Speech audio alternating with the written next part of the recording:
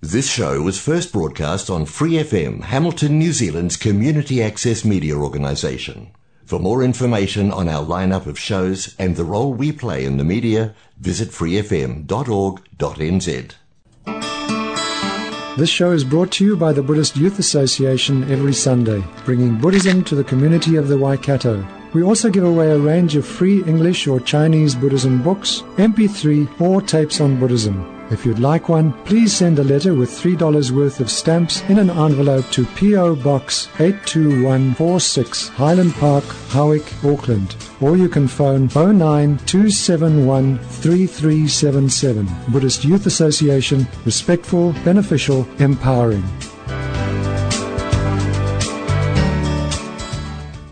Hello, and thank you for joining the program.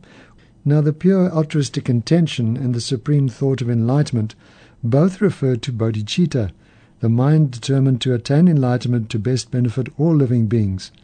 And if you were with us over the last few weeks, you may remember that we've been covering the equalizing and exchanging self for others method of generating this mind. This method first uses 9 points to equalize oneself with others, and then looks at the disadvantages of self-cherishing and the advantages of cherishing others to encourage practitioners to give up self-cherishing and adopt the mind that cherishes others.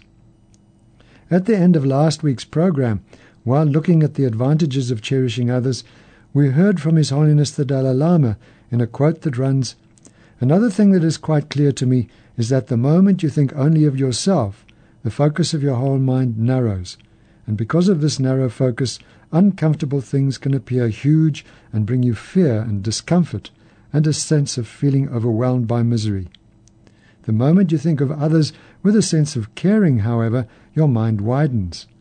Within that wider angle, your own problems appear to be of no significance, and this makes a big difference. If you have a sense of caring for others, you will manifest a kind of inner strength in spite of your own difficult situations and problems. With this strength, your problems will seem less insignificant and bothersome. By going beyond your own problems and taking care of others, you gain inner strength, self-confidence, courage, and a greater sense of calm. This is a clear example of how one's way of thinking can really make a difference.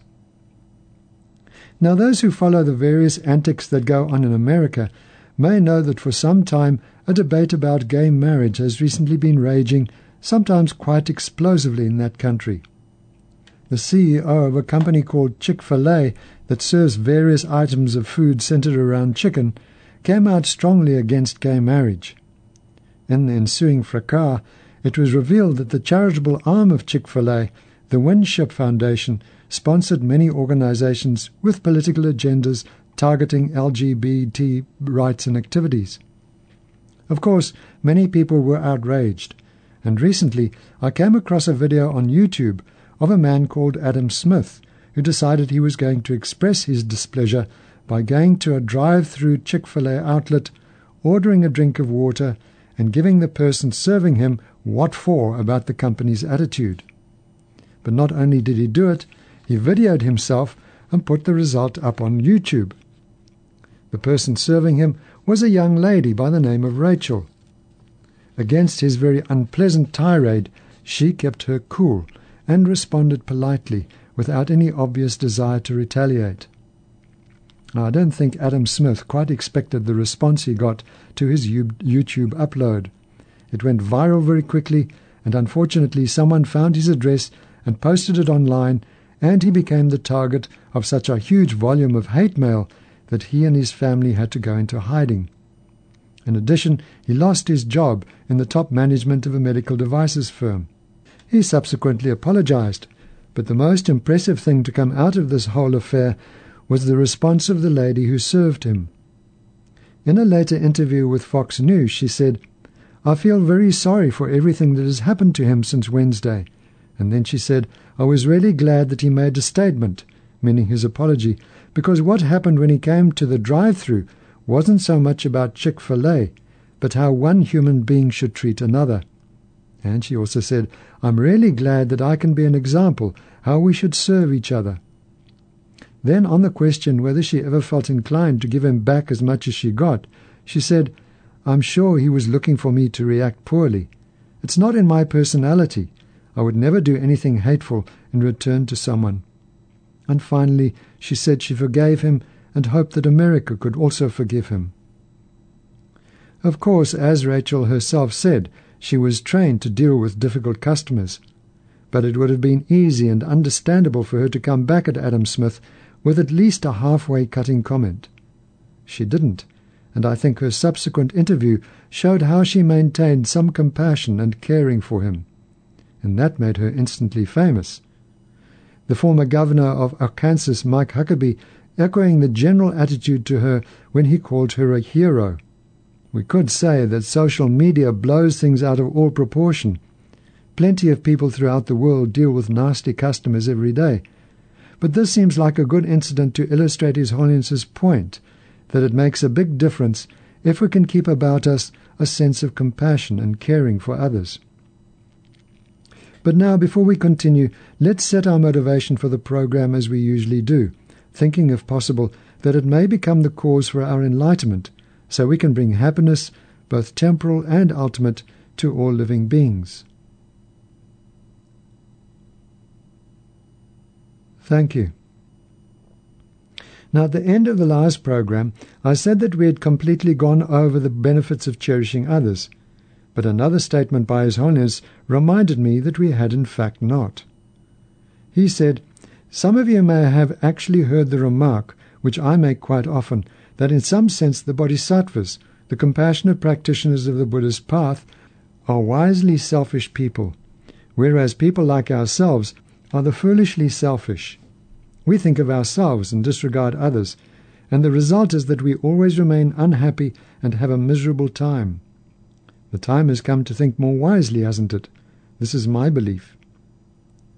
Of course, what he is referring to is that bodhisattvas, those beings who only work to attain enlightenment to benefit others, have given up self-cherishing. As Thupten Chodron writes, cherishing others is the source of this bodhisattva motivation, this aspiration for full enlightenment. Without cherishing others, it is impossible to be a bodhisattva. Without being a bodhisattva, it is impossible to attain full enlightenment, full Buddhahood. You have never heard of a Buddha sitting there saying, "Oh, these sentient beings, what a pain in the neck they are.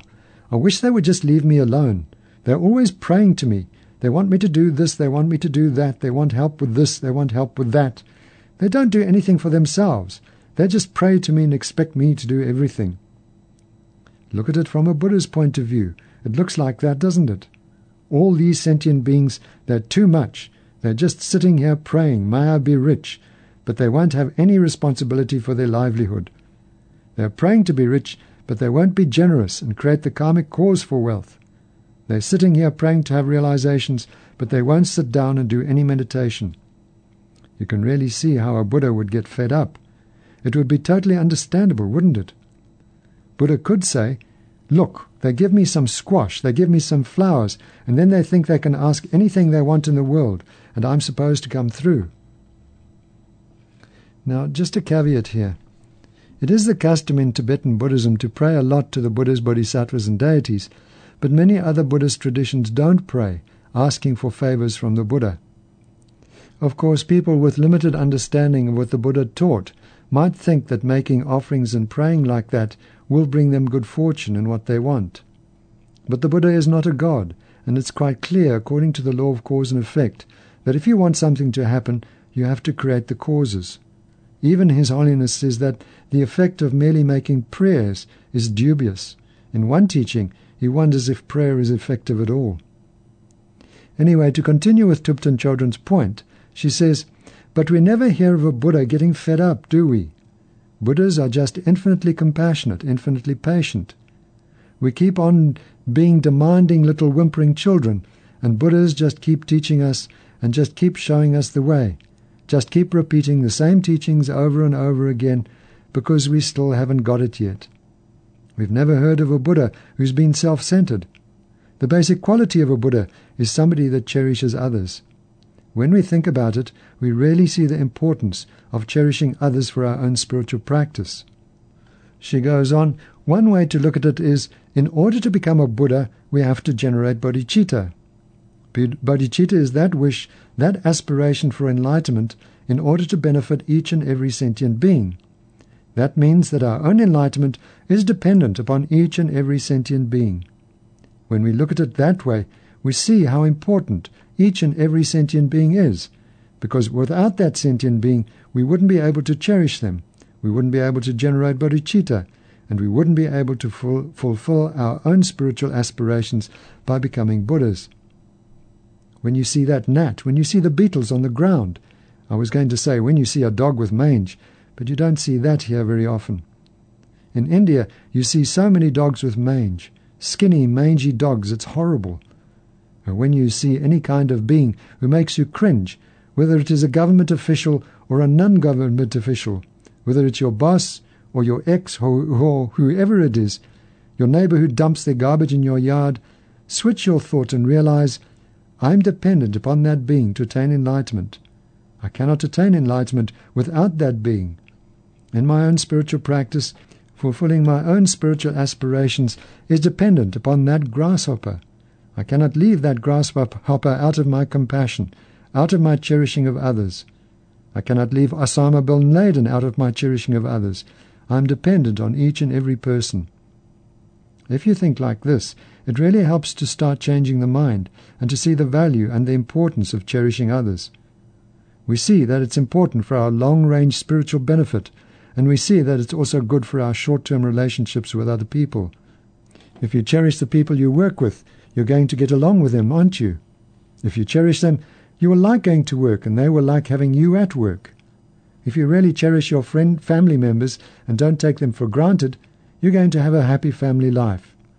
If we cherish the other people in society, all the strangers we interact with every day, and really want them to be happy, then we will get along with them.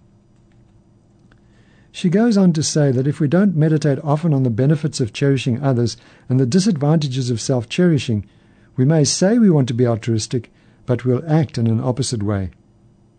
That is what causes this feeling of guilt and malaise, that my practice isn't going well. Have you had that feeling sometimes, she asks. We know all these teachings about the disadvantages of self-centeredness, advantages of cherishing others, and then we look at our own behavior and what do? We cherish our friends and we harm our enemies. We think, well, that's what I do, and here I am a Buddhist practitioner and I'm not gaining any progress in my practice, because look how selfish I am. It's all intellectual. Then we start feeling guilty because we're such bad practitioners. Have you gotten to that? It's completely self-defeating.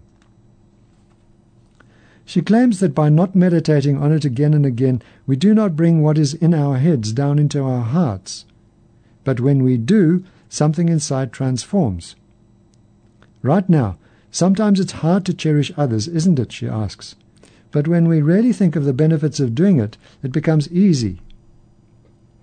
Now, this is typical of Tibetan Buddhism teachings, kind of implying that if you don't meditate often on cherishing others, you tend to just cherish yourself.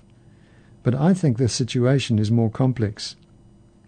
In an article in Psychology Today, Alfie Kern, lecturer and author of 13 books and numerous articles on human behavior, education and parenting, writes on pro-social behavior. He starts the article off with 3 examples. 1, leaving your wallet on the bus, but somebody finds it and returns it. 2, a toddler starts crying and his playmate fetches a security blanket for him. And 3, on a country road you pull over to help another driver whose car is belching smoke, even though you have many appointments. Kern writes, despite the fact that look out for number 1 is our culture's mantra, these examples of pro-social behavior are really not so unusual. And quotes New York University psychologist Martin Hoffman, who said, even in our society, the evidence is overwhelming that most people, when confronted with someone in a distress situation, will make a move to help very quickly, if circumstances permit. Alfie Kern continues, helping may be as dramatic as agreeing to donate a kidney, or as mundane as letting another shop ahead of you in a line. But most of us do it frequently and started doing it very early in life. Psychologists have argued for years about whether our behavior owes more to the situations in which we find ourselves or to our individual characteristics. Pro-social behavior seems to be related to both. On the situation side, research shows that regardless of your personality, you'll be more likely to come to someone's aid if that person is already known to you or is seen as similar to you. Likewise, if you live in a small town rather than a city, the chances of your agreeing to help increase dramatically. In one experiment, a child stood on a busy street and said to passers-by, "I'm lost. Can you call my house?" Nearly 3/4 of the adults in small towns did so, as compared with fewer than half in big cities. City people adjust to the constant demands of urban life by reducing their involvement with others, the researchers, psychologists Bibb Lantane and John Darley, concluded. You're also more likely to help someone if no one else is around at the time you hear the cry for help. Lantane and Darley offer 3 reasons to account for the fact that we're less apt to help when more people are in the area. First, we may get a case of stage fright, fearing to appear foolish if it turns out no help was really necessary. Second, we may conclude from the fact that other people aren't helping that there's really no need for us to intervene either. Finally, the responsibility for doing something is shared by everyone present, so we don't feel a personal obligation to get involved. Now, of course, in our ongoing discussion, we can say that all of those reasons are based on self-cherishing.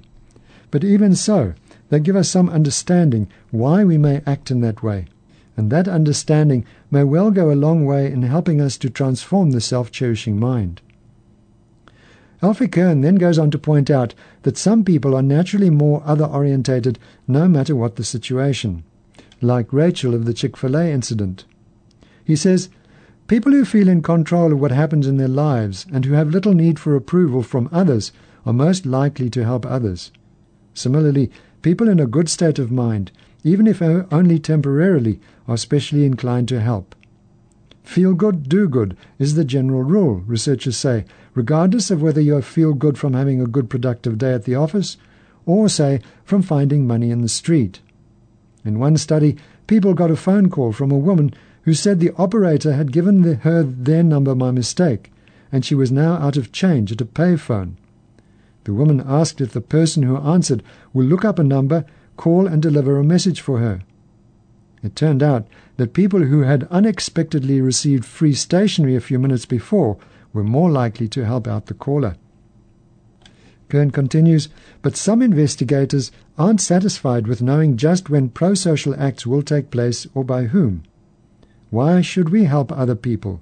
Why not help number one? That's the rock-bottom question, says University of Massachusetts psychologist Irvin Staub, who's been wrestling with that problem since the mid-1960s. Kern says that it's obvious that we help each other, but our motives may not always be altruistic, and he uses the example of the 17th century political philosopher Thomas Hobbes, who believed that we always act out of self-interest. Once, when seen giving money to a beggar and asked why, Hobbes explained he was mostly trying to relieve his own distress at seeing the beggar's suffering.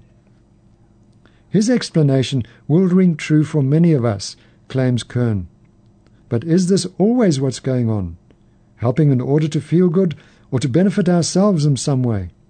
Is real altruism a Sunday school myth?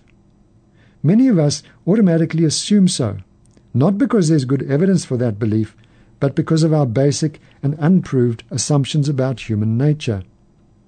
New research describes how we feel when helping someone, but that doesn't mean we came to that person's aid in order to feel good. We may have acted out of a simple desire to help. And in fact, there's good evidence for the existence of genuine altruism. He asks us to consider, do we help just to impress others? If looking good were the motive, you'd be more likely to help with others watching, says Lantane. His experiments show just the opposite. More evidence comes from an experiment Staub did in 1970. Children who voluntarily shared their candy turned out to have a lower need for approval than those who didn't share. If I'm feeling good about myself, I can respond to the needs of others, Staub explains. So helping needn't be motivated by a desire for approval. Kuhn also asks, do we help just to ease our own distress? Sometimes our motivation is undoubtedly like that of Hobbes. But the easiest way to stop feeling bad about someone else's suffering is just to ignore it or leave, says Arizona State University psychologist Nancy Eisenberg. Instead, we often stay and help, and there's no reason to believe we do that just to make ourselves feel better. Kern goes on to state that people who help when they can just pass by aren't motivated by their own discomfort, and quotes research done by C. Daniel Batson, a psychologist at the University of Kansas, that shows they describe their feelings as compassionate and sympathetic rather than anxious and apprehensive. Writes Kern, Batson explored this behavior by having students listen to a radio news broadcast about a college senior whose parents had just been killed in a car accident. The students who responded most empathetically to her problem also offered the most help, even though it would have been easy for them to say no and put the whole thing out of their minds. He asks, do we help just to feel pleased with ourselves or to avoid guilt? The obvious way to test this, Batson argues, is to see how we feel after learning that someone else has come to a victim's aid. If we really cared only about patting ourselves on the back or escaping twinges of guilt, we would insist on being the rescuer. But sometimes we are concerned only to make sure that the person who needs help gets it, regardless of who does the helping. And that suggests a truly altruistic motivation. Kern says, pretend you're one of the subjects in a brand new study of Batson's. You are told that by performing well in a game with numbers, you might be able to help someone else, whose voice you've just heard, avoid mild but unpleasant electric shocks. A little later, you're informed that the person won't be receiving shocks after all. How do you feel? Batson found that many subjects were pleased, even though they personally didn't get the chance to do the good deed. Batson, incidentally, used to assume that we help others primarily to benefit ourselves. But after a decade of studying empathetic response to distress, he's changed his mind. I feel like the bulk of the evidence points in the direction of the existence of altruism, he says. Alfie Kern then asks, if we are naturally selfish, why helping behavior starts so early in life? Between 10 to 14 months, a baby will often seem upset and find comfort from their mother when someone else falls or cries. And even at age 2, a kid will comfort another who appears to be in pain. By the time children are 3 or 4, prosocial behavior is common, Kern writes. One group of researchers videotaped 26 3 to 5-year-olds during 30 hours of free play and recorded about 1,200 acts of sharing, helping, comforting, and cooperating.